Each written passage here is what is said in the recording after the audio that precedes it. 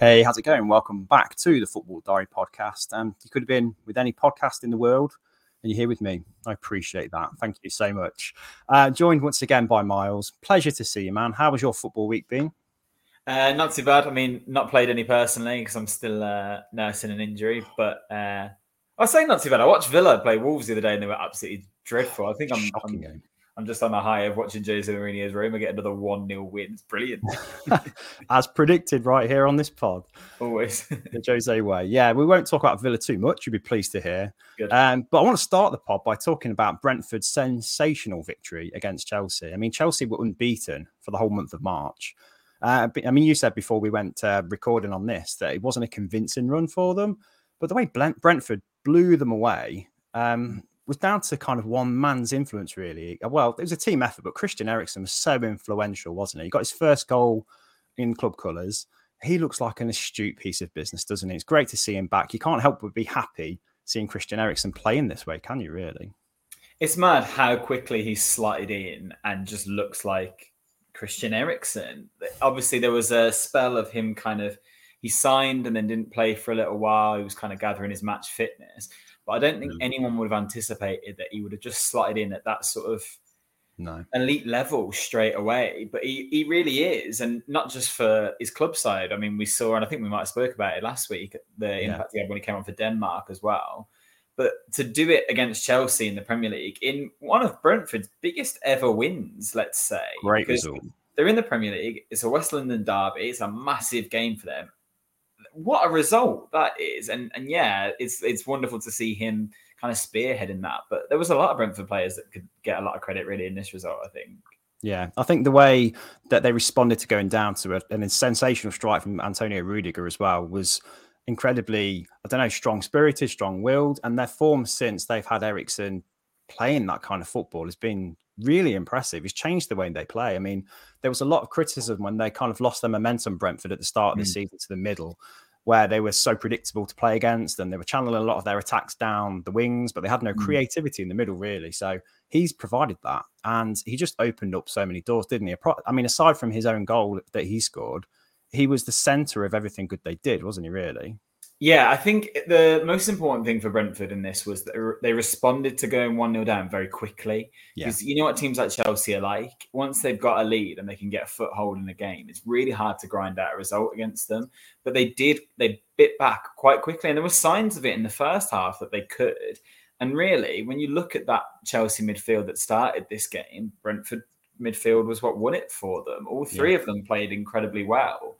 And I think, although Eriksen is obviously instrumental in their success of late, having Ivan Toney back in there massively helps. Although he didn't score in this game again, he's still connecting everything that they do. And I think he's a wonderful striker. I'm really interested to see where his career progresses to now, whether he stays at Brentford for another year or not, because there is potential there for a really good number 9. And it's the same with Eriksen, really. Does he remain at Brentford next season? Does he feel settled enough that he says, yeah, I just want to be here and happy and playing football? Because let's not get too negative yet. I was trying to celebrate Brentford's win here. Like, this could be a turnaround in their football. It's true. You're right. There's so many questions being asked now because their players are looking like really valuable assets, aren't they? Quite a few of them. I mean, Brian Mbeumo as well. I thought he was fantastic, and he's had a really strong season. And Wissa came off the bench and scored as well. So they've got great assets. And all of a sudden, that dip in form where we started to wonder if Brentford were going to slide into the relegation picture, they're out of it now. There's no way they're getting sucked into it at this point. And that's because they've got some real quality in the side, not just Christian Eriksen, but that Janelt that scored a brace in this game. I've seen him play for Brentford a couple of times now, and he looks like a really tidy player as well. So great result for Thomas Frank's men. And it would be interesting to see what Brentford do next season, really, whether they can invest in the summer or not. It would be exciting to see him playing good football again. Well, that's interesting to consider, actually, because obviously Eriksen, there was question marks over his fitness from a few people. And I know I was genuinely worried whether he could commit to playing 90 minutes of top level football again. I think we all were slightly worried by that. Doctors obviously gave him the all clear. Brentford at the time, I mean, in hindsight, it sounds ridiculous, but they took, let's face it, a bit of a gamble, didn't they, taking him on? And he's absolutely proved beyond any doubt that his fitness is not an issue. He's almost not lost any of the spark that he had prior. In fact, you can almost see like a zest in the way he plays. Like he's really grateful to be out there on the pitch. And that's got to have influenced the outlook of his teammates as well. Because if you see Christian Eriksen lining up alongside you, giving everything he's given after everything he's been through, there's no excuse for you not to, really. I definitely feel like he's raised Brentford's game across the whole team. He definitely has. And obviously there was already talk that Antonio Conte was looking at him in terms of in the summer, because he did only sign a short-term contract with Brentford. And you wonder whether a reunion with Spurs and with Conte would be an even more romantic ending to this story, really. It's just brilliant to see him back on the football pitch, of course, but it's not just a narrative anymore. Because, of course, when something like that happens, you're all consumed with the story behind it and just go, oh, isn't it nice that he's playing football? Well, no, it's not just nice that he's playing football. He's excellent at football and he's doing that job as well. And I think he deserves a lot of credit, not just for the sort of mental struggle that he'll have had to have overcome, but the fact that physically he just looks like a fantastic footballer again. It's not about the incident anymore. It's about him progressing his career. And that's brilliant that he can do that. And Brentford are definitely gaining a wonderful asset from the fact he's doing that. Yeah, well, he's only 30 as well. I think I have to remind myself, you feel like he's older because he's been around for so long. And he started out at Ajax so young. But no, 30 with plenty to play for still.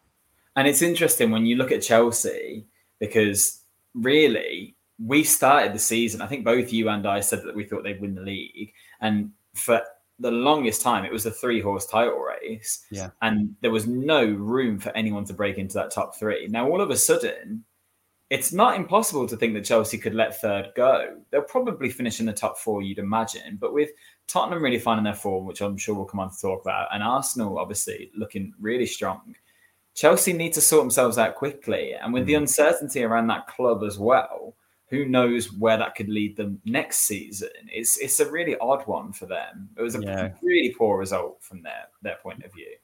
Well, we kind of talked up really their strength in depth, didn't we, as one of the main reasons why they could go far. But you look at their starting 11 and their back 4 looked old, you know. Yeah. Marcos Alonso, he's 30, 31. Thiago Silva's obviously 37, 38. Yeah. Tony Rudiger's at about 29, I think. So he was the youngest of the back 4.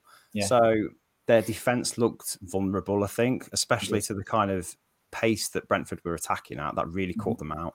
Their midfield, featuring Ruben Loftus-Cheek, who, again, I can't see him having a future in a Chelsea team in going forward. I didn't think he would feature much this season, so he was central to their midfield, which got completely overrun. And then even their forward line, like, where's Romelu Lukaku? Why is he not starting? I know Havertz is a fantastic player, and to be fair, he's the one that's kind of coming out of this with more credit. He makes some really good runs. He makes things happen. But Chelsea just aren't. Well, they didn't for this game work. And there's been a few occasions where it's looked a bit like that, really, hasn't there?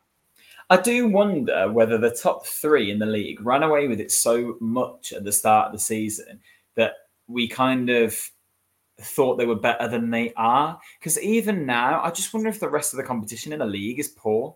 Because I watched Liverpool at the weekend. I've seen City beat Burnley, and neither of them were particularly inspiring. I thought Liverpool were really average to watch, but just who they were playing was so much worse that they kind of got away with it. So it's quite nice to see a team like Brentford take a game to Chelsea and actually try and beat them at their own game. And it works. They are vulnerable, these teams at the top. It's not as elite as we necessarily give them credit for, I don't think. I just think that there's a very mixed bag below them. It's weird because you think of the Chelsea strength in depth, but then you look at the players they've sent out on loan. You can easily see Conor Gallagher stepping into that midfield now, can't you, and making a difference. Armando Broja making a difference as well. They've both had great seasons away from the club. Yeah. There's a lot of questions for Thomas Tuchel to ask of his squad in the summer, which again is not a bad position to be in. And they've still got the Champions League. They've still probably got top four still wrapped up, I'd imagine. Yeah. Whether that's third or fourth, we don't know. But it still could be a very good season for them. But so much below where we saw them, and I think many others did as well. Yeah, and I think when we talked about the strength in depth that Chelsea had, we were mainly referring to those attacking areas because, of course, at the start of the season, we were really excited to see how they would gel the likes of Ziyech, Pulisic, Werner, Havertz, Lukaku, and Mason Mount in attacking positions. But when you look and think, Timo Werner's still underwhelming, Lukaku's definitely been underwhelming. That depth isn't really there anymore. And like you say, at the back, they look really like they need some reinforcement there. And they've just triggered an option in Cesar Azpilicueta's contract, an automatic extension, because otherwise they were going to be stuffed next season, to be honest. Who knows what's going on with that? We're still waiting to see what's going on with the bidding process and who's been successful. There's talk of a consortium being led by John Terry being one of the front runners now. So who knows?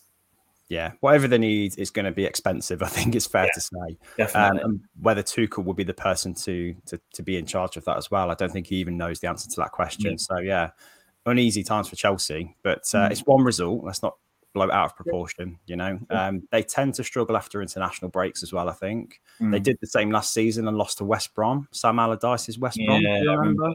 Yeah. 5-0 or 5-1. So they've capitulated in similar circumstances in the past. So it's one of them days you'd like to think, but well done to Brentford still.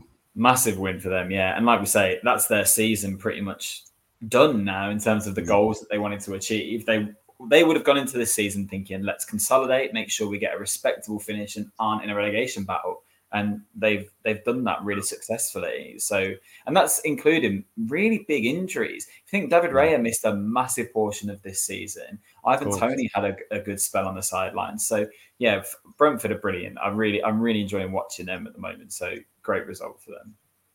Moving on to Tottenham now, because top four seems to be almost a two-horse race now, with United definitely falling behind quite a bit, which we won't touch on too much. But Spurs beat Newcastle 5-1. It was a really, really resounding victory and thoroughly deserved as well. Now, the system seems to be clicking into place at just the right time. And Antonio Conte, to his credit, has really persisted with his philosophy, really. And the players that he picked this time around weren't particularly nailed on first 11 starters, and all of the goal scorers were a bit odd, really. They weren't regulars for the team, but the fact they slotted into his system so seamlessly and the result was so resounding must be encouraging for Spurs at this stage of the season, surely. Massively. I mean, you can't not be encouraged when you see that they're now in fourth place. Granted, Arsenal have 2 games in hand, and you definitely expect them to beat Crystal Palace this evening with the way that they've been playing. But also, no team has scored more goals in 2022 than Spurs. They've scored 30 goals already this year. I didn't know that. Wow. Yeah, they're on a real incline in terms of their attacking output. Obviously, 5 in this game really helps. But to me, when you see that front 3 in particular of Kane, Son and Kulusevski, they're fantastic. They seem to be working really well together. They operate with a lot of pace in the wider areas with Son and Kulusevski. And Kane has found that new ability to just drop deep and be a playmaker, as well as being one of the best finishers in the league. So it's a wonderful problem to have for Conte, that now people like Bergwijn, who were really are relying on cameos off the bench and getting goals. So there's depth in that Tottenham attack, which is really benefiting them. And they're finally seeming to piece together a defence and midfield that looks efficient. Because that's what we've said all season with Spurs. We wondered whether they would be able to structure any sort of centre-back pairings or anything that would work. Was the midfield too weak? Well, they brought in Bentancur, who slotted in brilliantly. I think he looks really, really good. Still disappointed he didn't come to Villa. And at the back now, they found this new role for Ben Davies. Romero is finally coming through as the player we expected. And if you look at Spurs' win record with Eric Dyer in the side this year, he's been brilliant. He's had a really good role at Spurs. And I thought fairly criticised, really. He didn't deserve the criticism he got. I mean, I was one of the people that probably did criticise him. But I think because he's so versatile, that's almost his weakness. But to see him at centre-back and doing okay, that's encouraging. That's such an Antonio Conte thing to do, though. A versatile player that he can utilise, who can be quite heavy-handed on the pitch and kind of get himself about. Conte loves that from his defensive players, and him and Højbjerg are pretty much made for that sort of system. So I'm not surprised to see them getting some sort of success from that. They do need to be more consistent still, Spurs. This is a brilliant win. Don't forget, Newcastle went on their longest ever unbeaten run. Not longest ever, in the last 20 years or something like that? Just a few weeks ago. Now, all right, this is their 3rd loss in a row, so it might be a bit of a reality check that they're not quite with the big boys yet, even if they've got the money. But I thought Spurs looked excellent. And like you say, it was systematic. That's what won them this game. The fullbacks played incredibly well. You've got Doherty playing as a left wing back all of a sudden, but he played brilliantly and he popped up with a goal as well. And Emerson Royale scored as well, which is just bizarre. But no, a really good win for Spurs. Really, really encouraging. I think for me, it's the link-up play between the front three, which I don't think we've seen since the days of Christian Eriksen was part of that trio, or when Lucas Moura was actually in good form. Yeah, he's been struggling. But to see Kulusevski step into that attacking trio seamlessly, really, is encouraging. Do you think he's one that will stick around at Spurs? Yeah, 100%. So I think they've got an option to buy this summer and an obligation to buy the year after if he meets certain clauses. Well, I'll be really surprised if Spurs don't try and activate that as soon as possible, because he's looked fantastic and he looks really well suited to the Premier League, because I think in his youth career, he wasn't necessarily a winger. He was more of a midfielder, and he's kind of become this winger as he's got, and I was going to say older, but I think he's only 20 still, or 21. Yeah. But what that means is he's got physicality and pace, and that is perfect for a Premier League winger. He's very direct as well. And we've seen over the last few years that those sort of direct wingers have been quite successful in the Premier League. You think of players like Rafinha or St. Maximan at Newcastle, players that can kind of scare a fullback and run in behind that space that fullbacks leave when they're attacking now. It works well for them. And Kulusevski, I think he's slotted into Spurs' attack brilliantly. Well, you mentioned when they signed him that he hadn't really set the world alight at Juventus. No. So what were Juventus doing wrong, and what's Conte doing to get the best out of him now? What's the difference? Well, Juventus had really high hopes for him, obviously, because he impressed so much when they brought him in. And when he first came into the side, he did look quite sharp. His first few appearances for Juventus were really, really encouraging roles. But I think since Allegri came in this season, he just was peripheral, and he wasn't part of the system that Allegri likes to play. He doesn't necessarily use a lot of wingers, Allegri. If you think about the system, he relies on more the likes of Cuadrado getting forward on that right-hand side than Kulusevski. So I think it's just the right move at the right time for him now. And Conte, we know, likes to play that system where he does have wing-backs that will support and get forward, but also have wide forwards. So you overload the flanks, and Kulusevski is very good at exploiting that space and then cutting inside. We've seen it a few times already. I think he looks really sharp. I think he's one of them players that sort of makes Son Heung-min play to his best as well. And I think since he's been at the club, Son's actually stepped up his game. He's probably in some of the best form of his life. He's one of my favourite Premier League players to watch at the minute, and overall, I think he's just fantastic. Begs the question, though, what does this do for Harry Kane if Spurs do get Champions League football? Does he suddenly think I can stick around, or is he still looking to get that Man City move that he wants? He won't get a Man City move now. Man City won't go in for him this summer. I'm quite confident of that. They signed Julian Alvarez, and I think they'll be looking quite heavily at Erling Haaland as well. I can't imagine them going back in for Kane with the kind of figures that are being touted. The thing with Kane is I think he'll have 2 more years after this season on his contract. And he's already talked really highly about Antonio Conte and how much he likes working with him. And I think his options to move on are becoming more and more limited. Really, the most obvious destination for him if he leaves Spurs is probably Man United. Do you want to make that move right now? I think Harry Kane, absolutely no.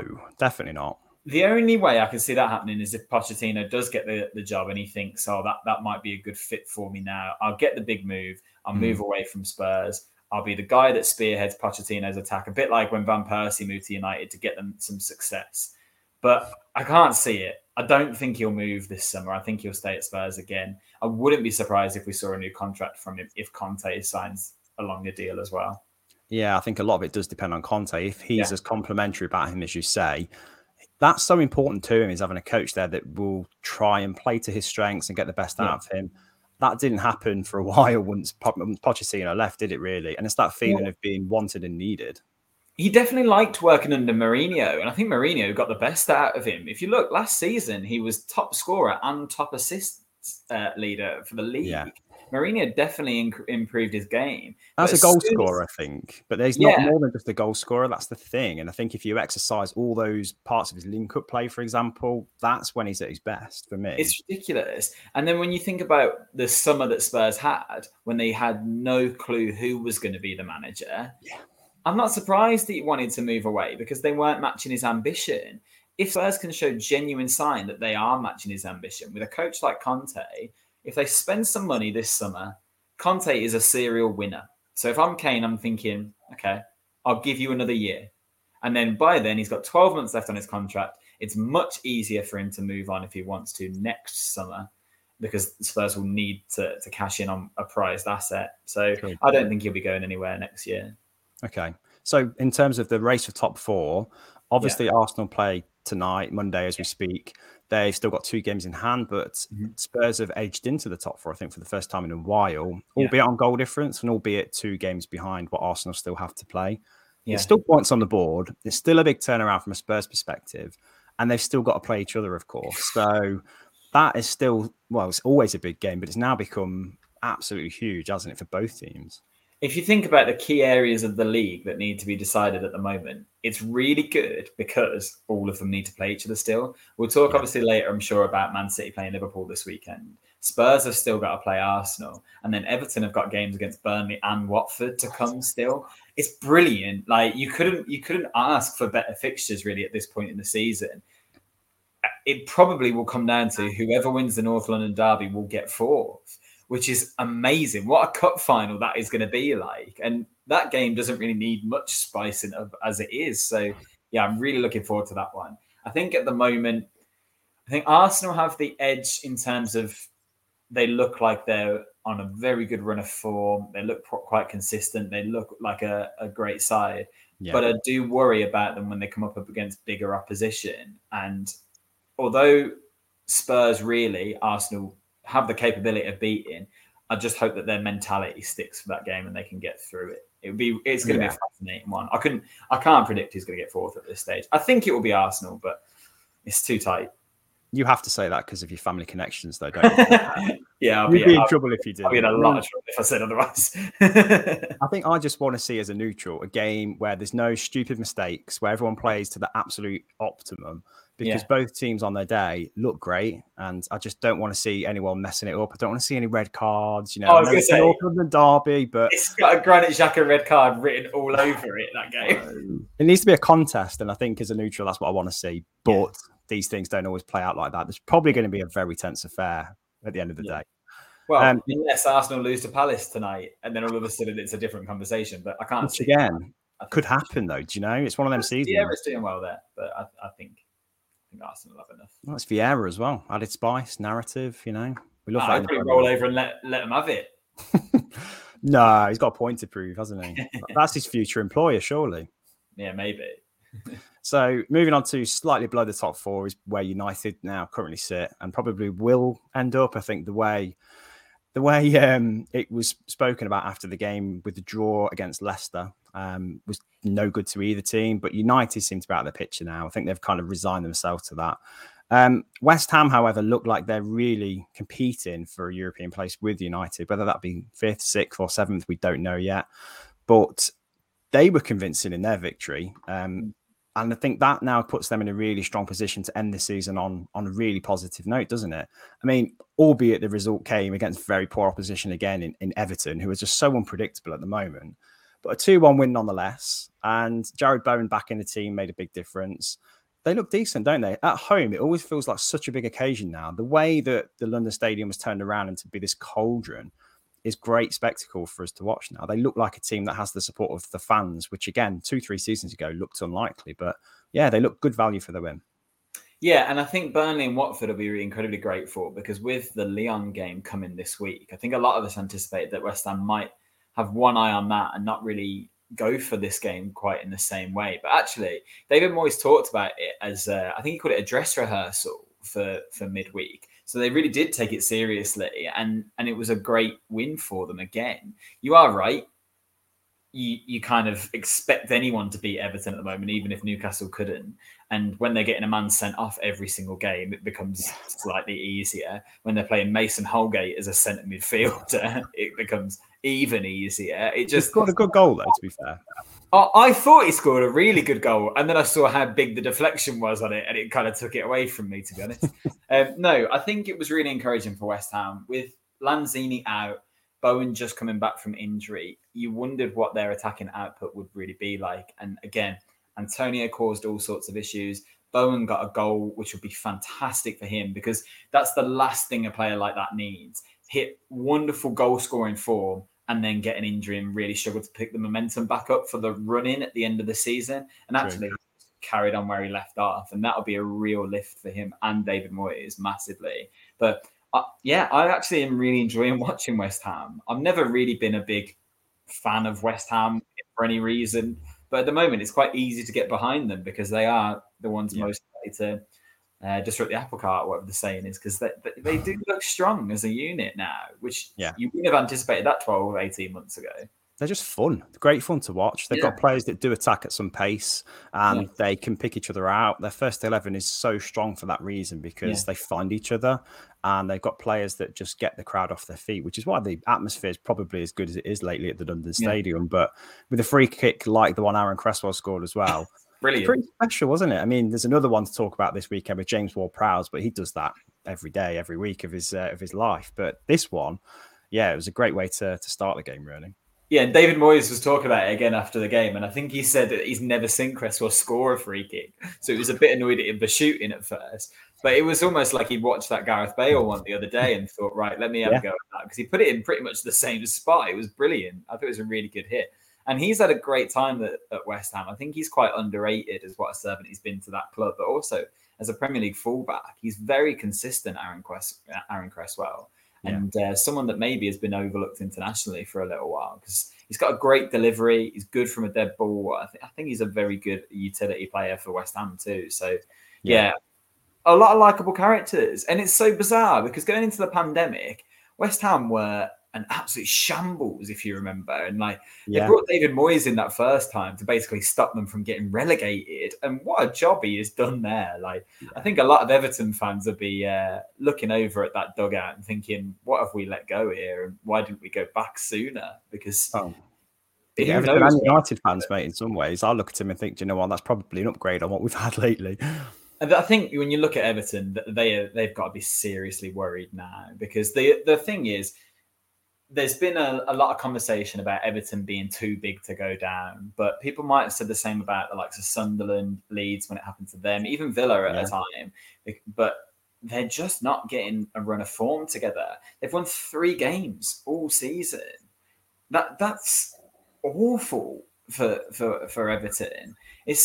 You can't anticipate that they're going to pick up enough points to get them out of this battle now. And really, if you're Burnley and you're Sean Dyche's Burnley, you're not worried about playing this Everton side. That is you going, right, there's the 3 points we need. And if you're Roy Hodgson at Watford, you're targeting that game as well. But Everton don't look like they're able to target any game right now because they look so shaken by what's going on. Do you know what? They're kind of architects of their own downfall, though, because Richarlison played okay. He missed an absolute sitter, which should have really kept them in contention. But then the sending off was just, you expect better from Michael Keane, really, don't you? He's one of them senior players who you think, keep your head. Come on, that's just not the time. It was like in a time when the game was still on a bit of a knife edge as well. Killed it as a contest. So, Everton, there's a bit of bad luck there, but their players are responsible for it fundamentally. And we've said at the start when Frank Lampard first came to the club, what a gamble he was, first of all. But then they've got players in their ranks who you thought might make a difference. So Dele Alli hasn't really done anything yet. That's what I was going to say to you. You say it's a bit of luck, but when you've got someone like Dele Alli that you've brought in, and Lampard, honestly, you would have thought he would be the one to get the best out of him. He didn't even bring him on. No. In a game where you need a win. I realise I also said that they've won 3 times this season. I think it's 3 times this year, sorry. But I was going to say it's more than 3. I think it's only Burnley that are that bad. I think they've won 7, but still, because they started the season quite well, Everton, really. And I think a lot of people would have had hope for them. But I think they're just exposing how weak their squad actually is now because they brought Dominic Calvert-Lewin off in this game and didn't have a striker to replace him.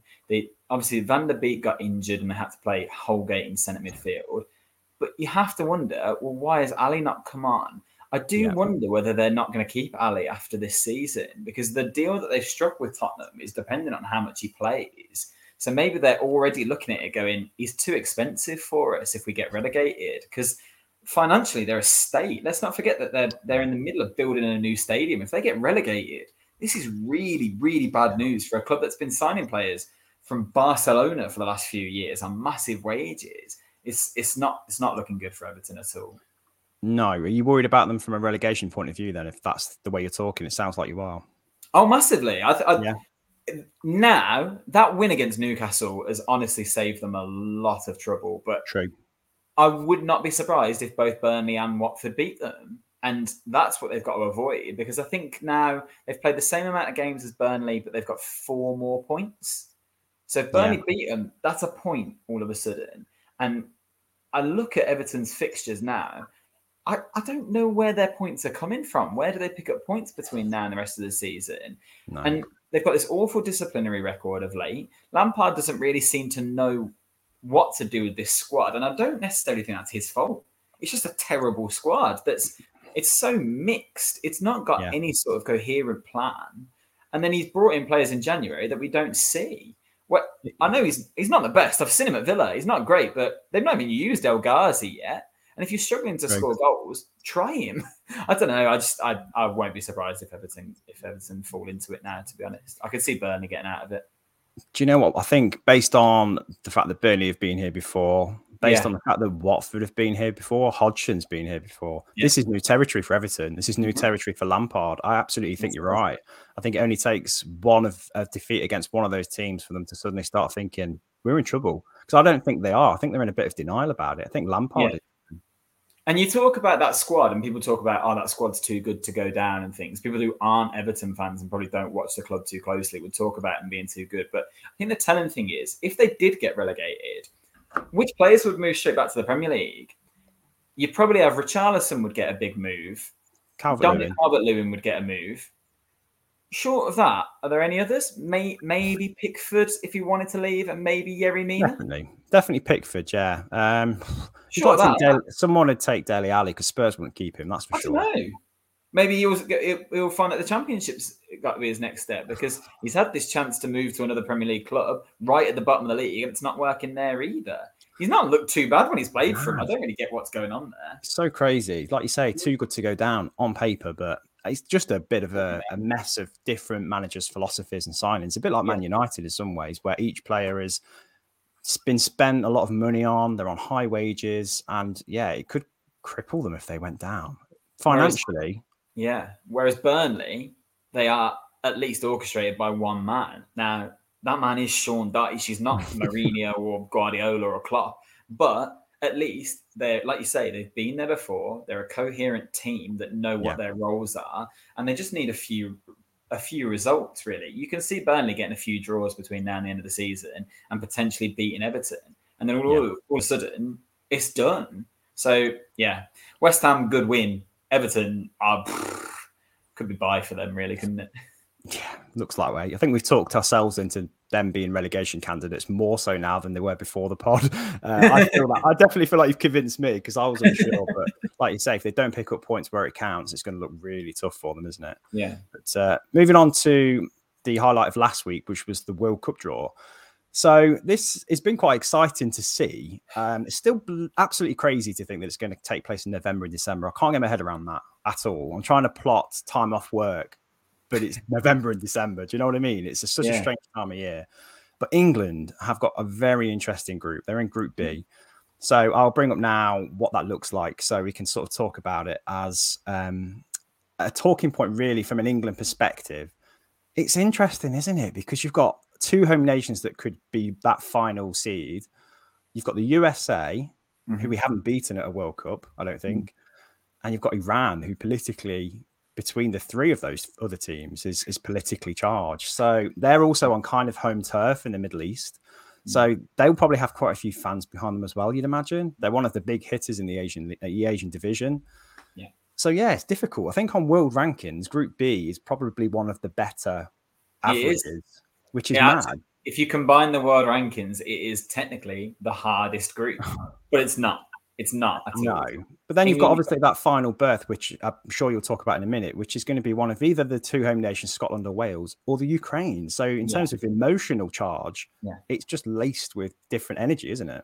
Oh, this group is narrative central, but there's a few of them that are like that. But no, honestly, without sounding too much like a biased fan, England have to top this group.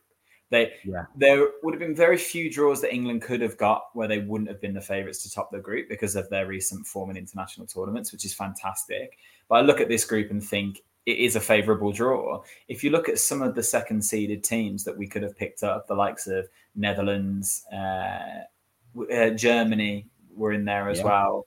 Denmark, maybe.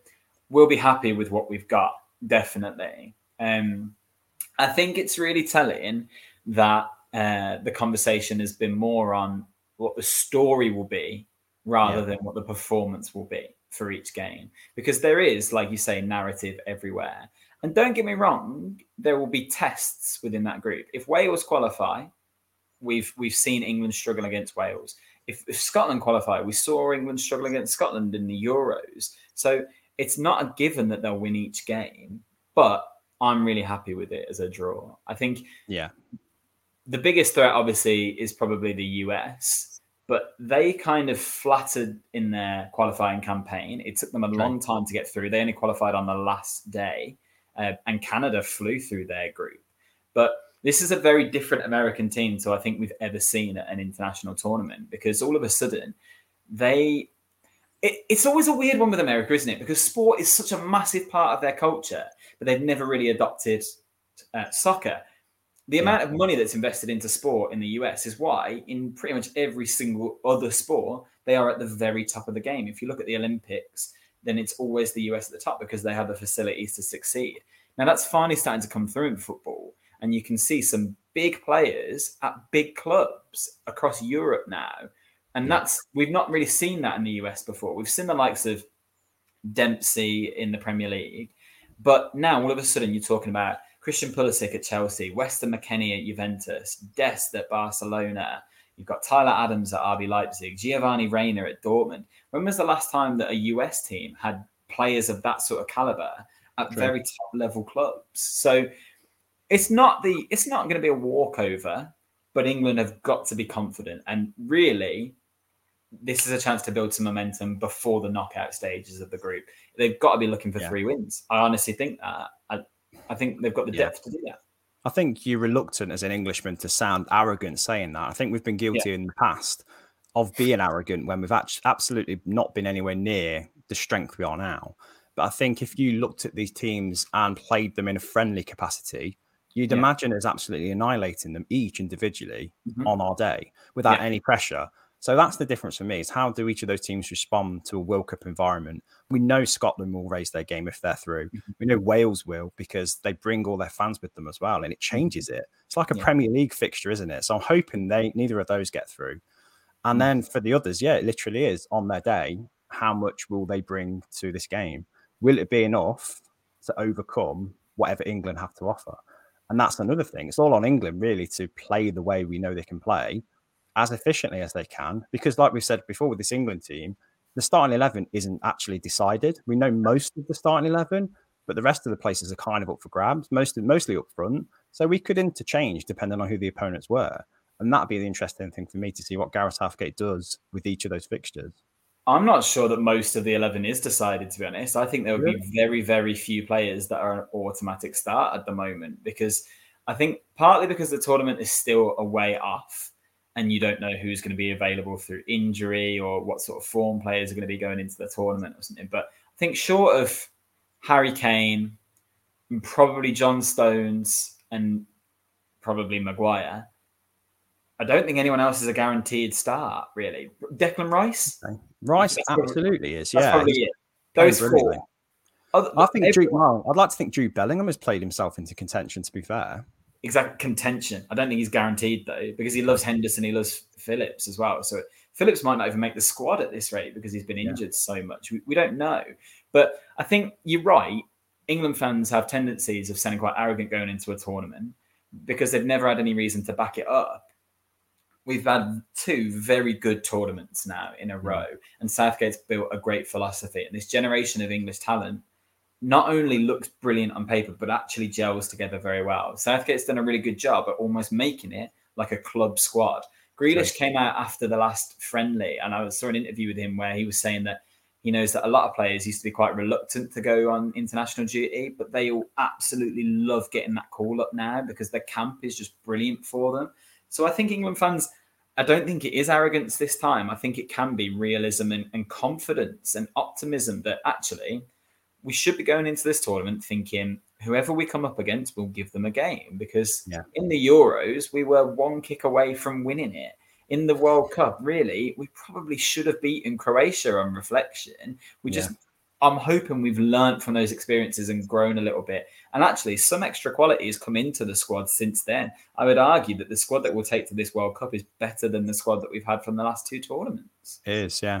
I think that's the thing. We need to turn how confident we are as a team or becoming as a team into actual kind of realized arrogance, because I think all the best teams have it. Man City have an arrogance about them. They have a swagger, but they've walked the walk. They've proven they can do it. So have England now, and I think in the past it's just been completely misplaced arrogance where we haven't had the right to claim to be favourites because we've done nothing in a major tournament prior to the last couple of tournaments. Really, it's been a barren run for England fans. But now, like you say, worthy to be amongst the favourites. I think it's fair to say. Hesitant to say it, but maybe that's the confidence that the players need to have. Yeah, definitely. I mean, what about you though? What about the rest of the draw? Is there anything that caught your eye? Yeah, I'm trying to figure out where there's a group of death, but there's a lot of very evenly matched groups, I think. The one that looks good for me is Portugal, Ghana, Uruguay, and South Korea. There's some very good players in that team, that group. That's probably the group that's the most even, because actually the irony of this draw is the reason there's no group of death is because you and I could probably pick the teams that are going to qualify now. Like going into it, there are 2 very obvious teams that are going to qualify from each group that you would expect. Yeah, that's done. Now, there'll be a few exceptions to that. I think the groups that I'm really looking forward to seeing are Group F, because I think Morocco and Canada could actually do something. I think Canada could be really like the underdogs of the tournament, the dark horses that will get a little bit further than we'd anticipate. Let's use that term already, dark horses. Not to do anything major, but if Canada got to the quarter-final, or even if they got out of the group, to be honest, I think we'd all go, flipping heck, that's impressive. And Morocco are the same. I think they've got a bit of potential to upset a few people. And you're right, Group H is probably the most balanced of all of them. And there's obviously so much narrative in there because of the Uruguay-Ghana World Cup game a few years back. But yeah, it's not the most exciting draw I've ever seen, I'll be honest. It's Spain, like we've never seen, well, probably never will see Qatar at a World Cup again. Canada, again, in my lifetime, I haven't seen Canada in a major international tournament. So there's a few ones there that I'm like, yeah, let's see how they do. But I mean, it's a novelty more than anything. Like you say, there's no real standout groups where you think that could be tasty. Group H for me is the one. I think Group G could be a difficult one to get out of because the quality, again, is pretty decent. Serbia and Switzerland are kind of seasoned tournament veterans now, both teams. So they could be a difficult one. Really interested to see how Senegal do as African champions and whether they can take some kind of momentum going into it. They were lucky to be there, to be fair. They beat Egypt on penalties and they should not have had that advantage, the lasers, all of that. They're lucky to be there, but they are African champions. I think they might be the only African side that get out of the group stage as well. Looking at the draw, I mean, you could potentially see Morocco pipping Croatia potentially, but other than that, I'm not confident in Ghana because I thought they were really underwhelming at the African Cup of Nations.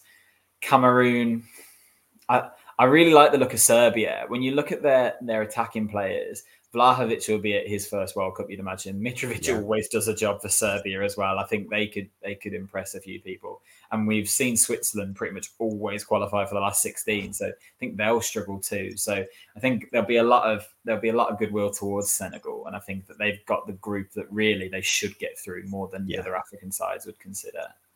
And I've not actually plotted the path yet to the next round and the rounds beyond because I don't want to be guilty of arrogance. But have you seen what the next round might look like?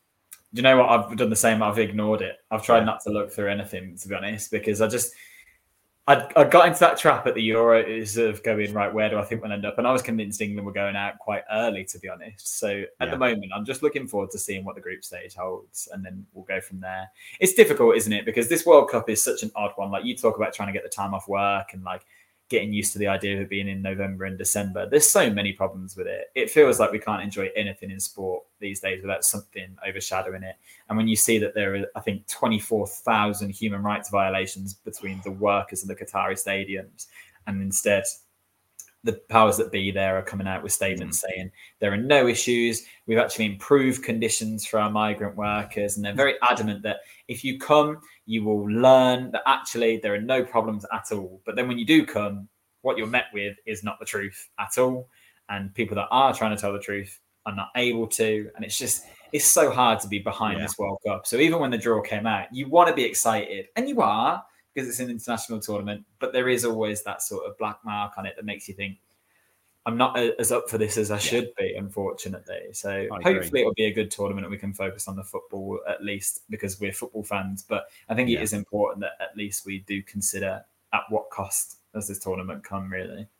I think hopefully this is the last of the sports washing cycle we've seen lately, because it was only 4 years ago that Russia hosted a World Cup, which now seems absolutely unthinkable. So maybe in another 4 years' time, we'll look at Qatar and go, why did we even do that? How did we let that happen? You know, it still feels like a bit of a shock. Even when it was announced, obviously it was unbelievable. But even now it's actually happening, I still can't quite believe that that's been chosen as a host nation for an international tournament.